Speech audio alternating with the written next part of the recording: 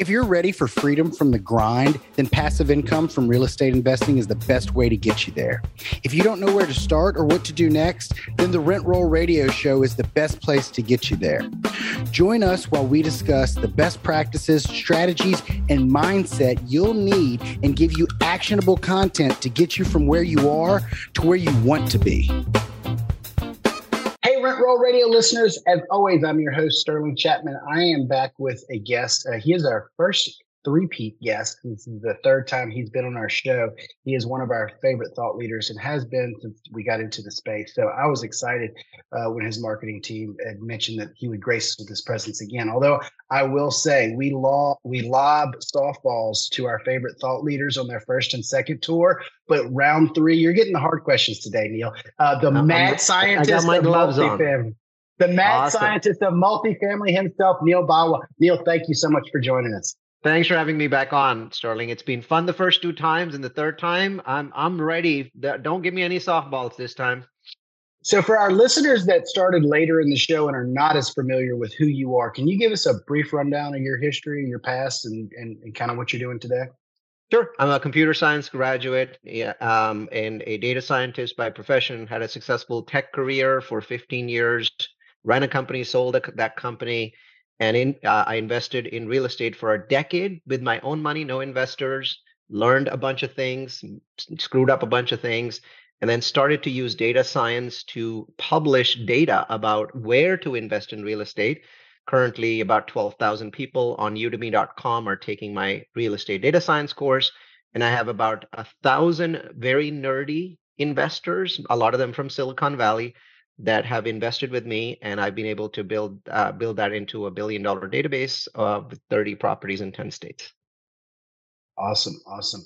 And for our listeners, I first met Neal in January of 2020. Wow, the world's changed 6 times since then.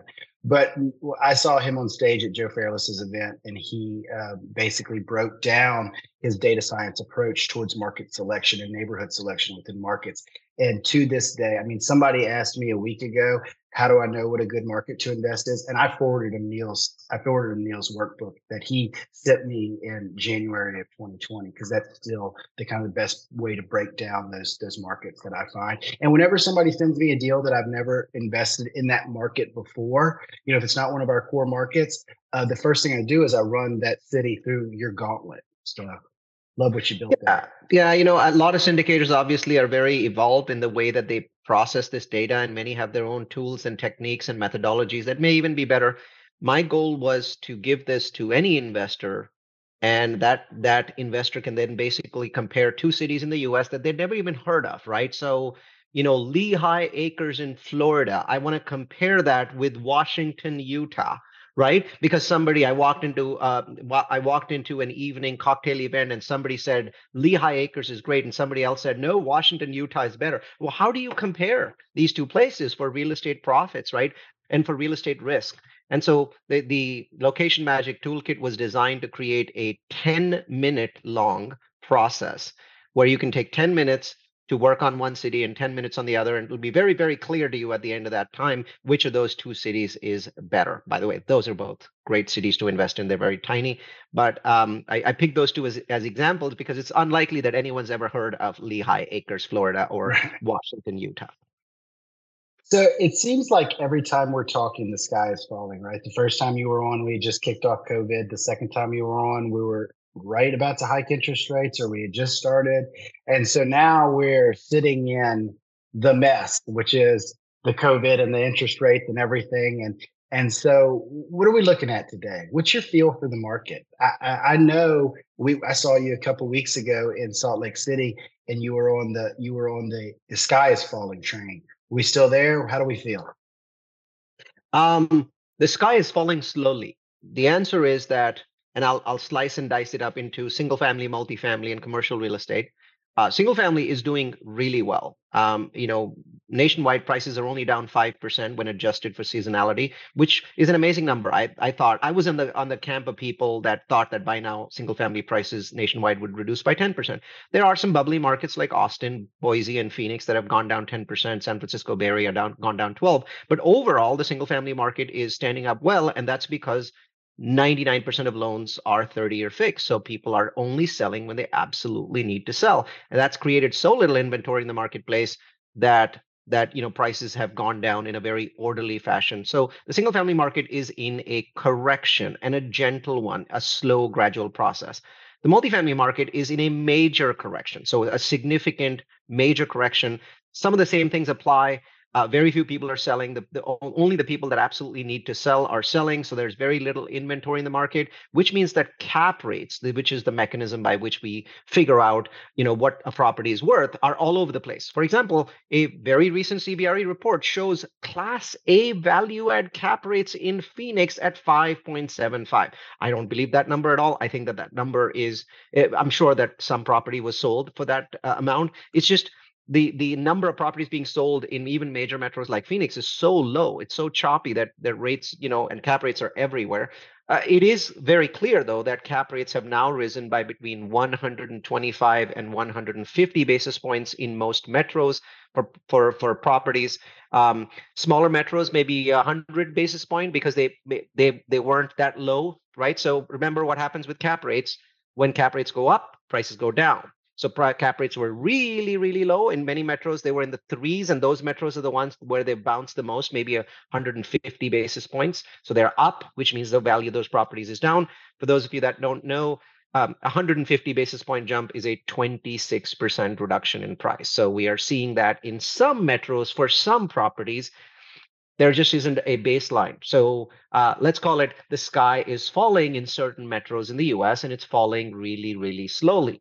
Now, other metros are more in the 75 to 100 basis point difference, which could be half of that 26% number. So you're looking at a 13% price reduction. But I'm not seeing any properties in the US that are not down by at least 12 or 13% from their highs, the highs being the last quarter of 2021, the first quarter of 2022. Those two quarters were basically the peak of the market. And so we're seeing the market recede from that. There is, to my knowledge, no metro in the United States that has held its prices for multifamily from that peak to now. Every single market has reduced, has gone down. And the biggest reason for reduction is variable debt. The multifamily market has been so expensive in the last 5 years that the massive majority of debt that was of properties that were purchased, especially for the syndication mechanism, were variable debt properties. That's what worked. That's what people were using. Nobody was using fixed debt. Nobody was using HUD. And so all of those properties are now in trouble because their value has gone down, and a significant portion of them need to be refinanced. But that refinance deadline is not up yet, which is why we're seeing the sky fall slowly. And the third portion, which we'll discuss if you want to go there, is the sky is really falling, and falling completely for every other commercial real estate asset class except for apartments. So I, there's a very significant level of distress there. I'll bite. I don't know how All I right. couldn't bite. Go on. All right. So yeah, so that third bucket is everything from self-storage to hotels to retail to office. And of those segments, the one that is in absolute slaughter mode is the office market. Because of work from home becoming sort of a thing where companies are, saying, hey, you got to come back in the office. I'll give you, 1 day off or 2 days off. Right. So people are coming back to the office, but so it looks like about 20% of the companies just decided to stay remote.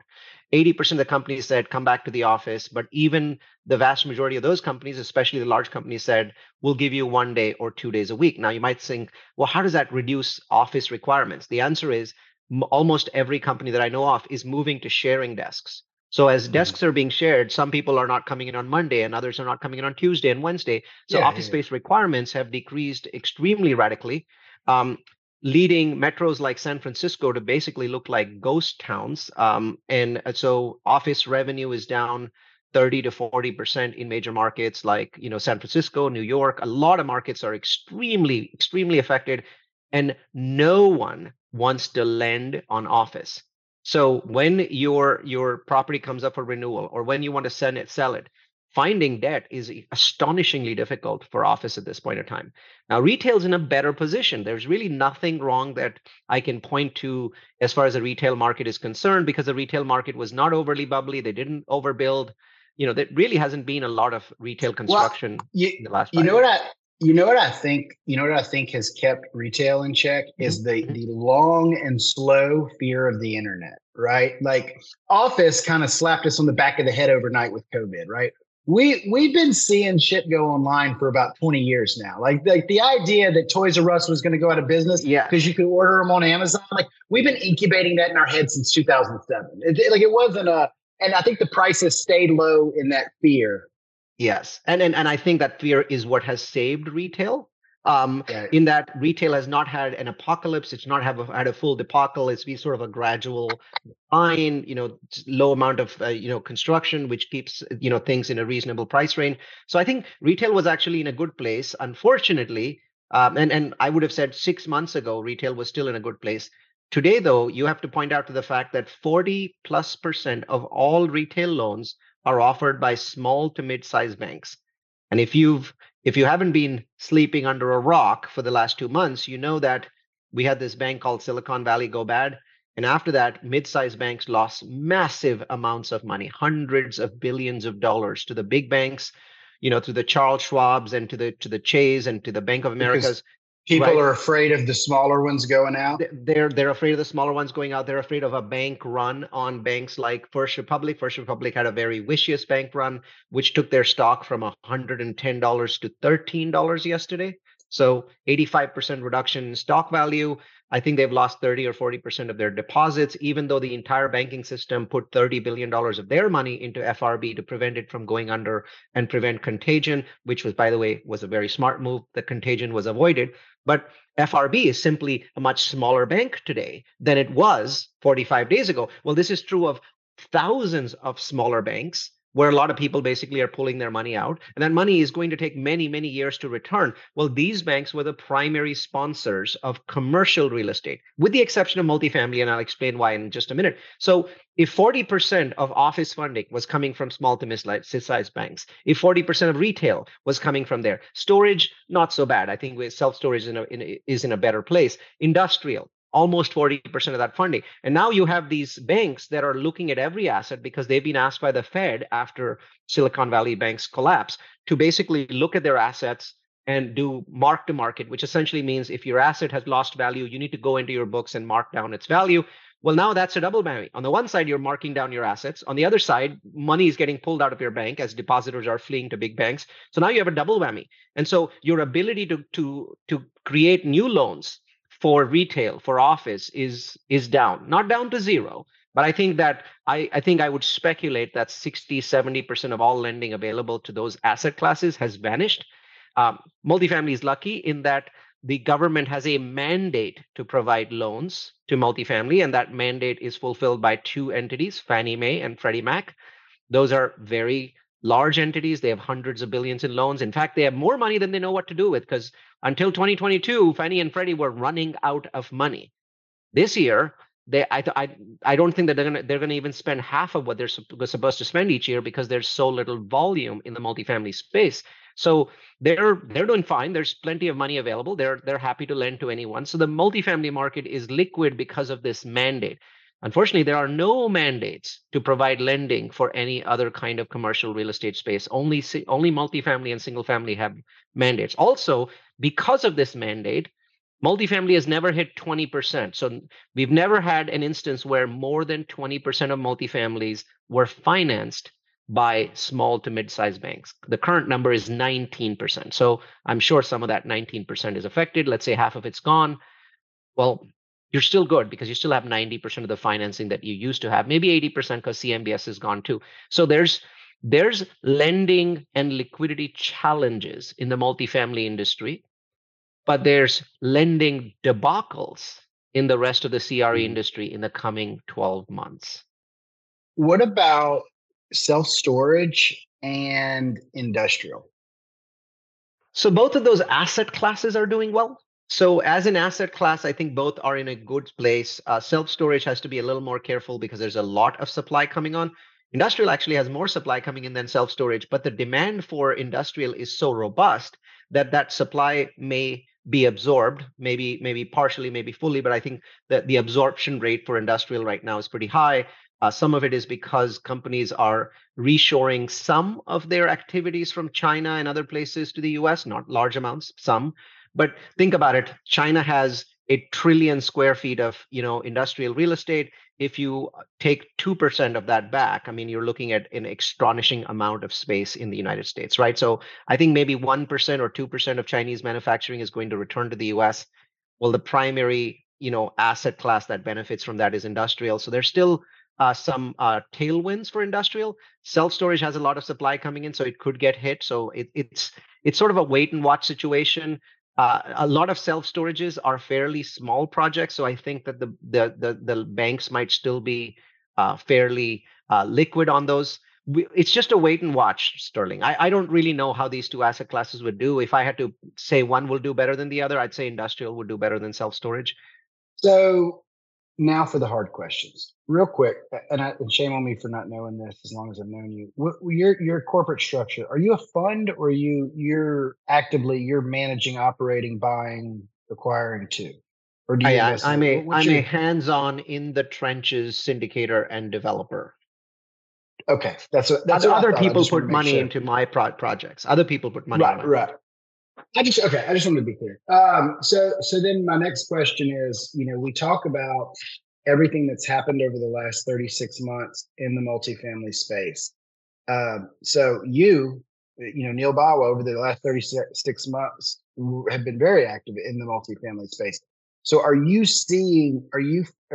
feeling these pains that you're describing other people? Did you make some of these decisions? Did you make other more conservative decisions going into the last 36 months that you're insulated from these risks? And if you didn't, what are you doing to pivot now? I was lucky. I can't say that, that the decisions that I made in the last 24 months did not have an element of luck. I have only purchased a single property that I didn't already own in the last 24 months.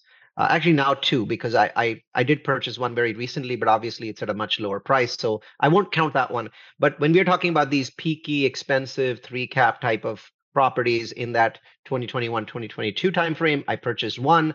I was very lucky. I purchased it at 5 cap actual in a true tertiary market called Killeen.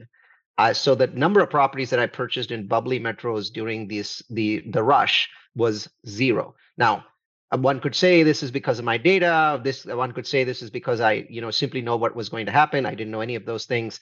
I felt concerned, but luckily I had new construction projects running in the hundreds of millions during that time, and they kept me busy. They, used up all of my equity, and that basically I ran out of equity to buy apartment buildings. So I'm very lucky. And because I've been very lucky, because I only have a single property today that's bleeding, and its bleed is small enough for me not to do a cash call. Because of that, I have created a rescue fund. So a rescue fund, also called a pref fund or rescue capital, or top off equity, basically is designed to help those syndicators that may have overpaid, but hopefully they didn't do a 3 cap overpay. Hopefully they still bought something in the 4 cap range. They're now bleeding, the property is bleeding cash, but otherwise the property is doing well. So their business plan is working, but they're losing money because of cash flow issues. Well, those kinds of properties which exist, I can vouch for that because I've received a number of them as incoming applications from syndicators. Um, those properties we can top off in two different ways and prevent them from going back to the bank. So luckily, you ran out of money before things got really out of control. I think I was distracted. I suppose we could have raised more money. I think it's more honest to say I was busy. That's great news. So, I mean, we know you have the rescue fund. What else is on your agenda for the next 12 months? Um, Oddly enough, it's new construction, and you might say, "What? This seems to be the worst time to do new construction." The interest rates are really high, loan to values are really low. And I'm like, yes, that's why I like it, because today I'm able to do something that I was not able to do in 12 months or 18 months ago. 18 months ago, I had to buy land at outrageous prices. 18 months ago, I had to close on that land in 120 days, or in some cases, I had to go hard on day one. Well, now all of that has changed. So not only can I put land in contract for 9 to 12 months without basically putting down a penny, Um, I also have the ability to negotiate on the price of that land, and basically, the price of land has gone down pretty A- substantially. And that's hugely important in development because the you don't even know if you can build on the land when you buy it a lot, right? Exactly. So we were taking that risk 12 or 24 months ago. We do have one property in Manor that we don't think we can build on, so we would probably end up selling it. Luckily, it's gone up in value, so hopefully we break even. We're not going to make money. It's just a year worth of wasted labor on those properties. So yeah, there's a significant risk. Today, I don't have to take that risk at all. In fact, in fact, there's so much, I wouldn't say distress, but there's so much of a sense of urgency amongst people who do land development, that there are people where I'm telling them, you know what, I won't pay you a penny. I know your land's worth $3 million. You invest into my development project and give me that $3 million as equity, so I'll count it as your LP investment in my project. And that Yeah. way, you don't have to sell it for, million and a half, because right now the market's illiquid. You keep the $3 million value. And then Yeah. when 5 years later I sell my property, I've doubled your money like any other LP. Now you've made $6 million. But today you're going to And make. would that defer the taxable event for them as well?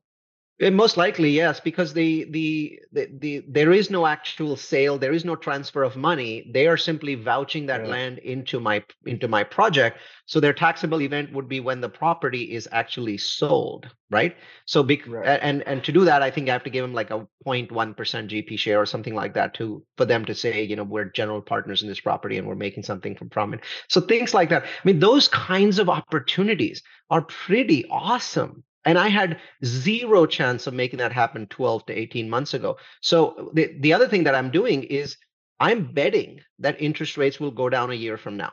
So I'm making that bet, and I'm basically getting 12, maybe even more than 12 months worth of extensions on my land. So I don't even really have to buy the land for a long time. And even if I buy it and rates haven't reduced yet, I hold, because land is only 10-15% of the equity requirement. So I basically raise 15% of the equity, buy the land, hold, wait for rates to come down, and don't actually get the debt until rates come down. So I'm trying to ride the downward wave of the interest rates, which I think will happen in the second half of this year, first half of next year.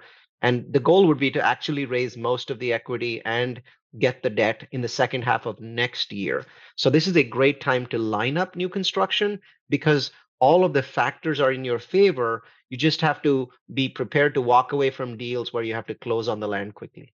So you're going all development, and your opinion is that, just to recap, housing market will continue to stay steady, slowly going through this.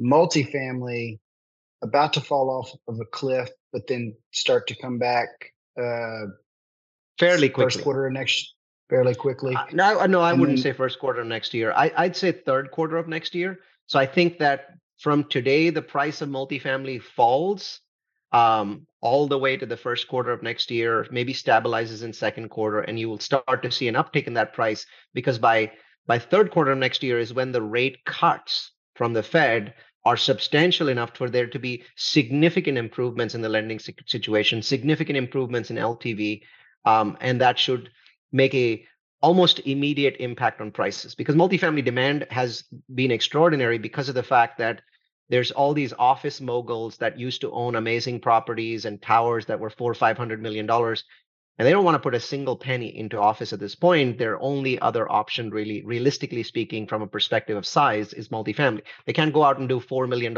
storage, self-storage projects when they're buying $500 million office towers. So that capital is looking to deploy in multifamily. From what I can see, it's not actually put any money in. It's just sitting on the light sidelines. It's patient. But the moment the numbers, the math works out, they will jump in. And the math is now beginning to jump in.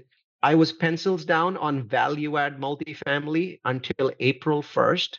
And so on April 1st, we started underwriting, and we made our first offer in Tallahassee yesterday. awesome. So I'm back on the What value add bandwagon. I was just gone for a while. got it? What advice do you have for somebody who's just getting started in the space? What advice would you give to a Sterling Chapman in June of 20 or January of 2020, who's at his first multifamily conference, overwhelmed, doesn't know where to start? You're lucky and you don't know it.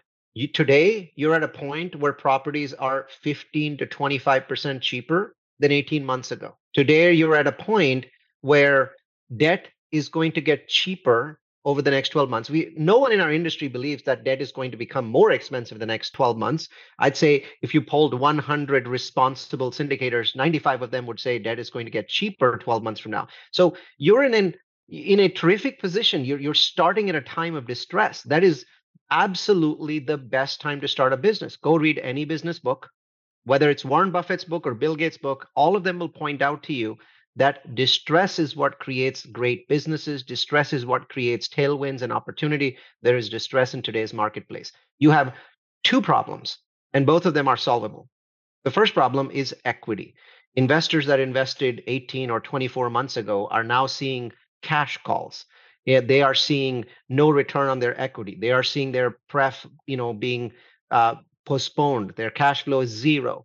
So they're hearing all this bad news about their properties from lots of different sources. And so at this point, they are not inclined to invest, which is a huge mistake.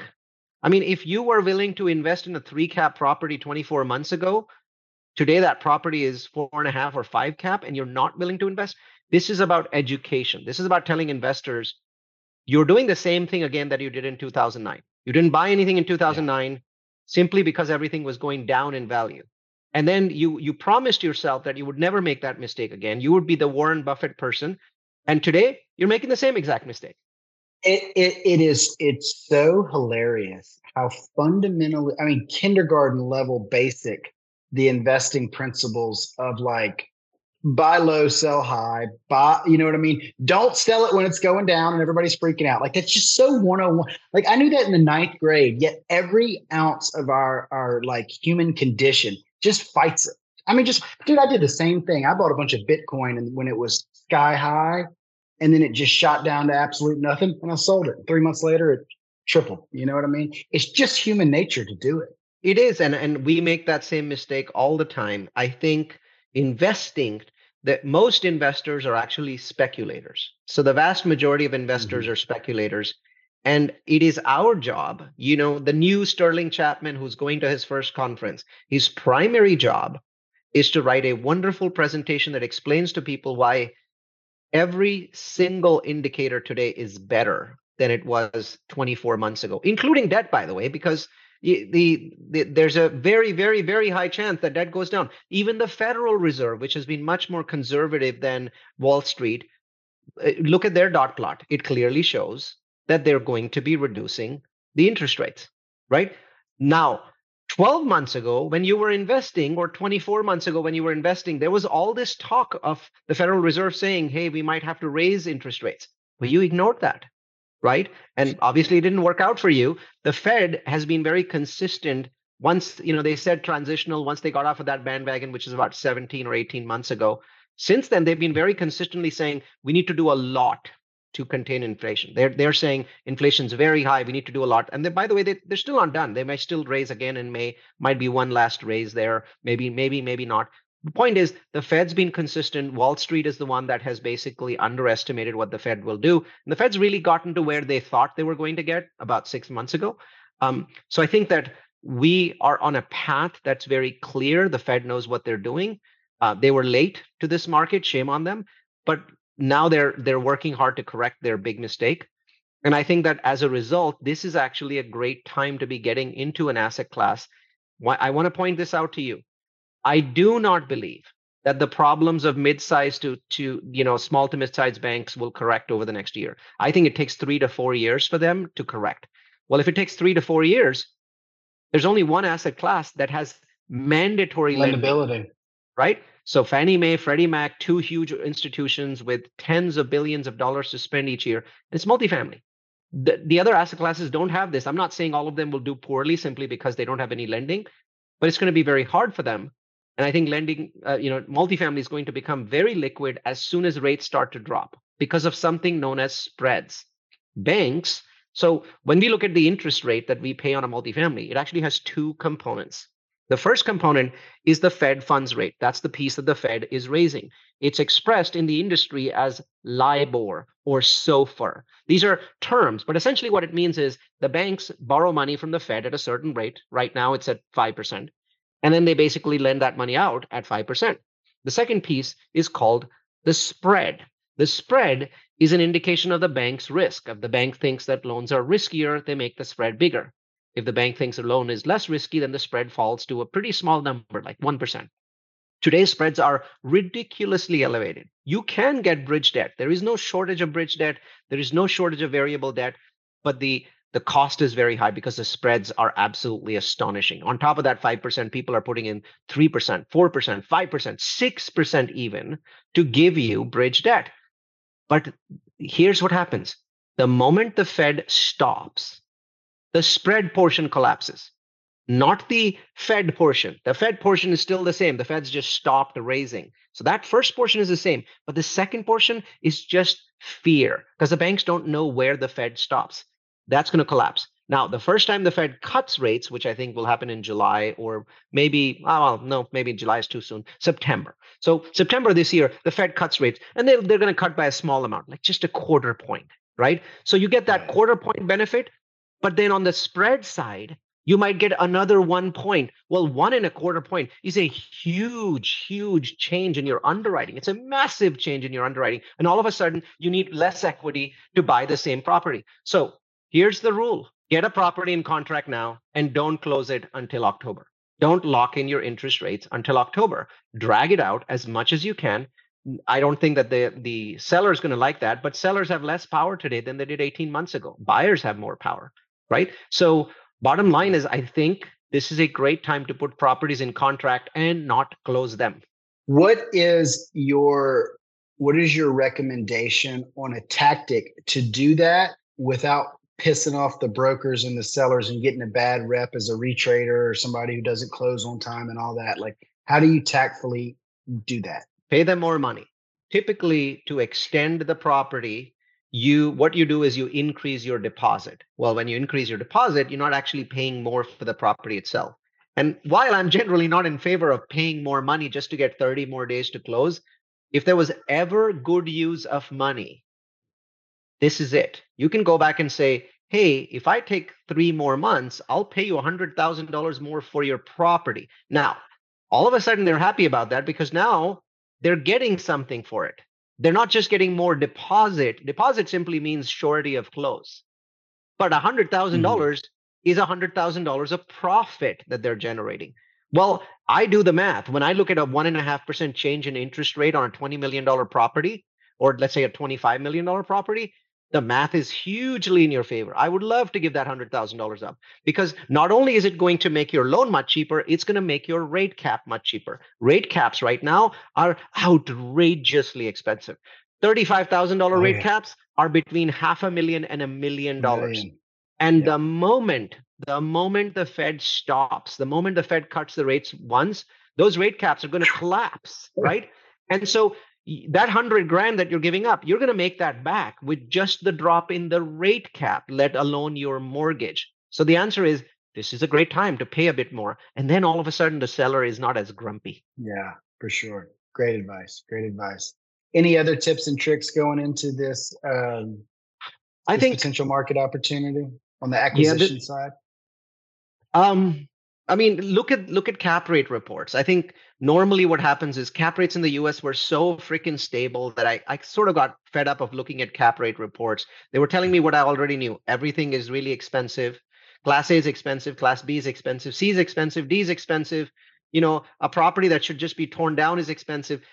What am I getting out of cap rate reports? Today, though, actually, the cap rate reports are showing some very interesting data. There's markets, believe it or not, there's markets where cap rates haven't moved at all. Jacksonville hasn't moved at all in the last 12 months. And where would you pull these cap rate reports?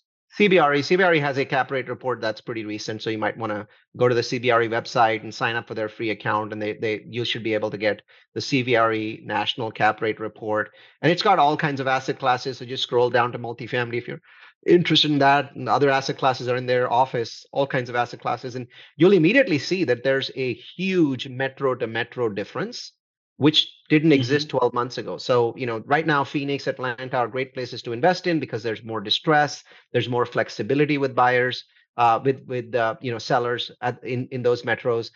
Florida is a terrible place to invest in right now because the cap rates haven't moved, which means that they will move in the future. That market is simply Sure. so buoyant at this point that it hasn't reacted normally to How cap do rate declines.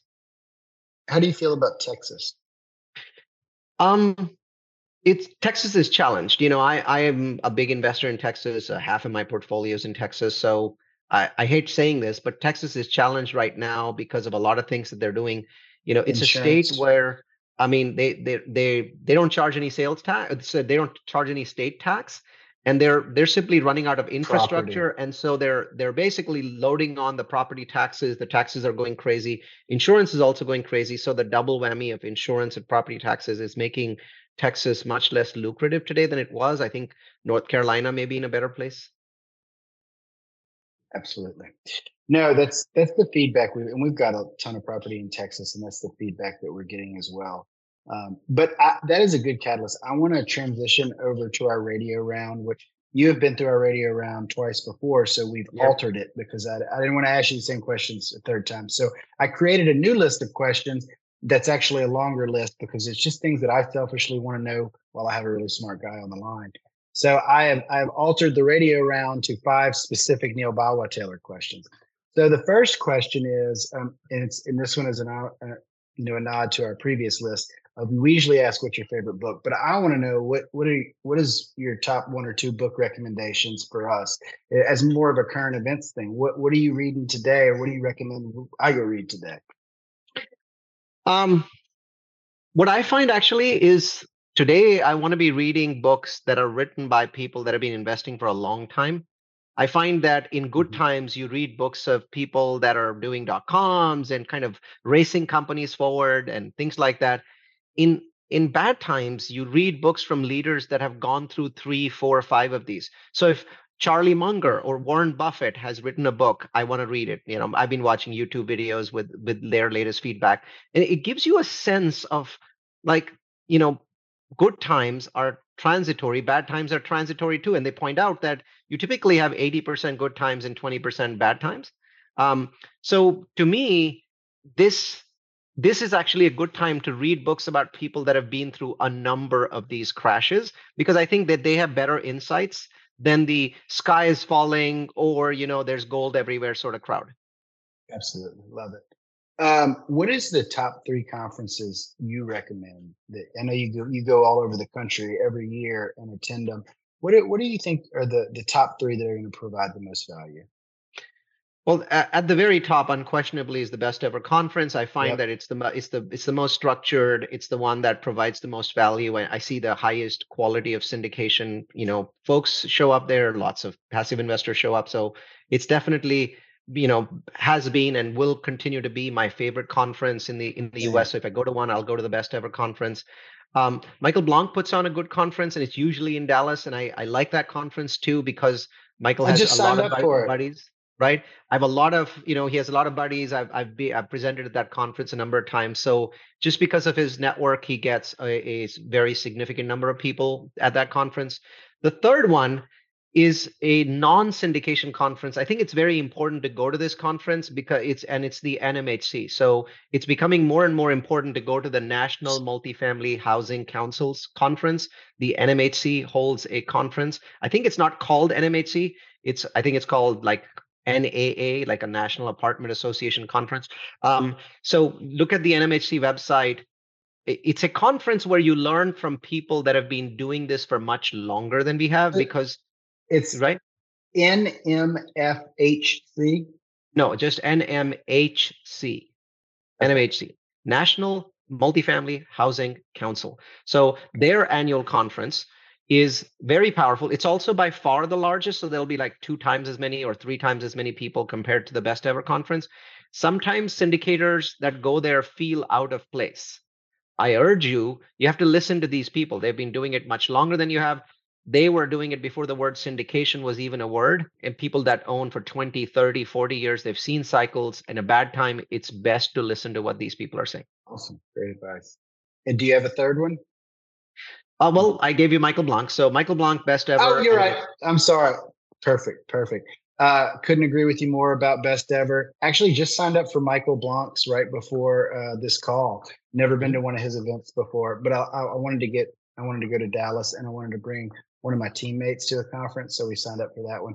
Love the feedback on the NMHC. Definitely going to go check that out. The next question is multifamily news or just commercial real estate news. What's your favorite news source? You're very in tune with the market and the and economics. Where are you getting all this from? um, gosh, that one's really hard because there isn't a single source. My feedback is the lenders do a really good job, right? So Marcus and Millichap, Cushman and Wakefield, um, and who's the other one? Uh, those two have great CBRE. So the lenders have analytics teams because they provide analytics services to large syndicators and large, buyers. And so their analytics, which are really free, I mean, are absolutely astonishing. I read every single report. I mentioned three, but there's probably 10 of those in that group that I, read all of their information. Yardi Matrix, which is, a property management software, does an absolutely unbelievably phenomenal job. I attend every single one of their webinars, and they also push data out.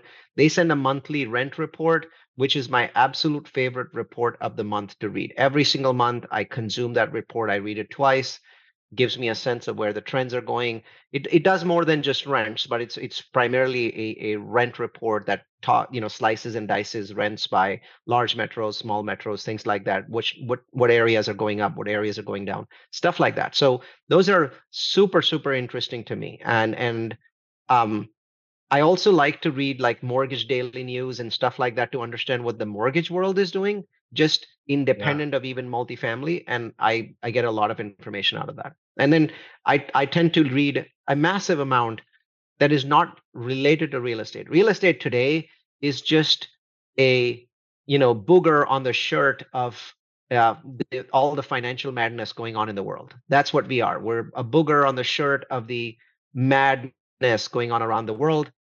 Everything that's happening with federal reserves, everything that's happening with rate cuts and with ridiculous amounts of sovereign debt, it's all impacting us in both positive and negative ways.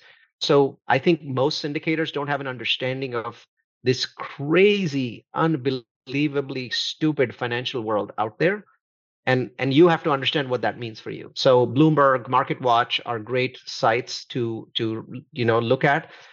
So I'll go to Bloomberg first thing in the morning and understand what those guys are doing.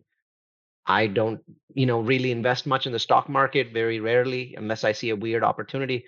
But I do read their articles because I think they're well written. Wall Street Journal as well. Awesome. That's a lot of great info. And then finally, what's your favorite market for the rest of the year? Um, this markets with distress. I mean, right now there's more distress and higher cap rates in markets like Phoenix and Atlanta. For the longest time, I've been investing in smaller markets because the cap rates were higher. So I've been buying in Greenville, South Carolina, or buying in Killeen, Texas. Today is actually not a time to buy in tertiary markets because you're getting fairly good cap rates in some of the bigger markets. So I'm just paying attention to the cap rates. I think most markets are open because today I'm basically a buyer based on price, whereas in the past I was a buyer based on population growth, job growth, income growth. Today it just makes sense to focus on the price. Okay. And we had one more question. I thought that was the last one. It wasn't. The last one is, where do you find most of your investors? Um, Everywhere. I mean, I'm sure there'll be some investors that'll come out of this podcast. So I appear on 100 podcasts a year. I do about 20 webinars a year. We spend $500,000 a year on Facebook ads. Um, go to conferences, things like that, mine the web. I have a team that mines Facebook groups and basically puts them into a database. Then we market webinars to them, stuff like that. So it's very difficult for me to answer that question. Our YouTube channel is pretty terrific. So go to Multifamily University and you'll see fantastic amount of content. You'll notice that as soon as we post video, there are thousands of views on them. even though some of the videos are more than an hour long. So I think it's a multi-channel approach that works. Facebook ads are extremely expensive, so it's the top 20% of our funnel where we're like, okay, Yeah. we know these are really expensive, but the really cheap stuff is going to make up for the really expensive stuff, and our average blended cost of acquiring investors is going to be reasonable. Yeah. Cool. So where can our listeners find out more about you, get to know you, invest with you, learn from you? Two ways. One is type in my first name and last name into Google. I'm the only Neal Bawa on the World Wide Web, so everything good and bad that you read is about me. The second, more formal way is to go to Multifamily University, which is multifamily followed by the letter u.com. So that's multifamilyu.com. That's where we store 20 webinars a year. We have about 25,000 people that register for our webinars every year. And our webinars are about just everything that catches my fancy. Right now, I'm writing one on the impact of artificial intelligence on everything in the world. And in 5 months ago, I was talking about the impact of ESG and climate change on real estate. Anything interesting that catches my fancy, we present on. Of course, we present on things like what happened with Silicon Valley Bank, what is happening with the interest rate cuts. So things that I think are interesting to people, but are not necessarily just about multifamily real estate. That's the kind of community that we have. It's free. It's always meant to be free. There's no subscription. It's just a bunch of people getting together and talking about some interesting stuff. That's awesome. Neal, thank you so much for joining us again. I appreciate it. I learned a ton. I took a full page of notes, and I'm going to walk away and I'm going to subscribe to these news stations, and I'm going to sign up for this conference, and I'm going to be a better investor because of it. So again, always appreciate you joining. Always appreciate the value you deliver, and look forward to keeping up with you on your journey, and hopefully seeing you at another conference again soon. Sounds good. Thanks, darling. This episode was brought to you by Crestworth Capital. If you're a busy professional and ready to make passive income from real estate investing, then go to crestworthcapital.com, where you'll be able to download a free copy of our ebook to help you get started today. Until next week, happy investing.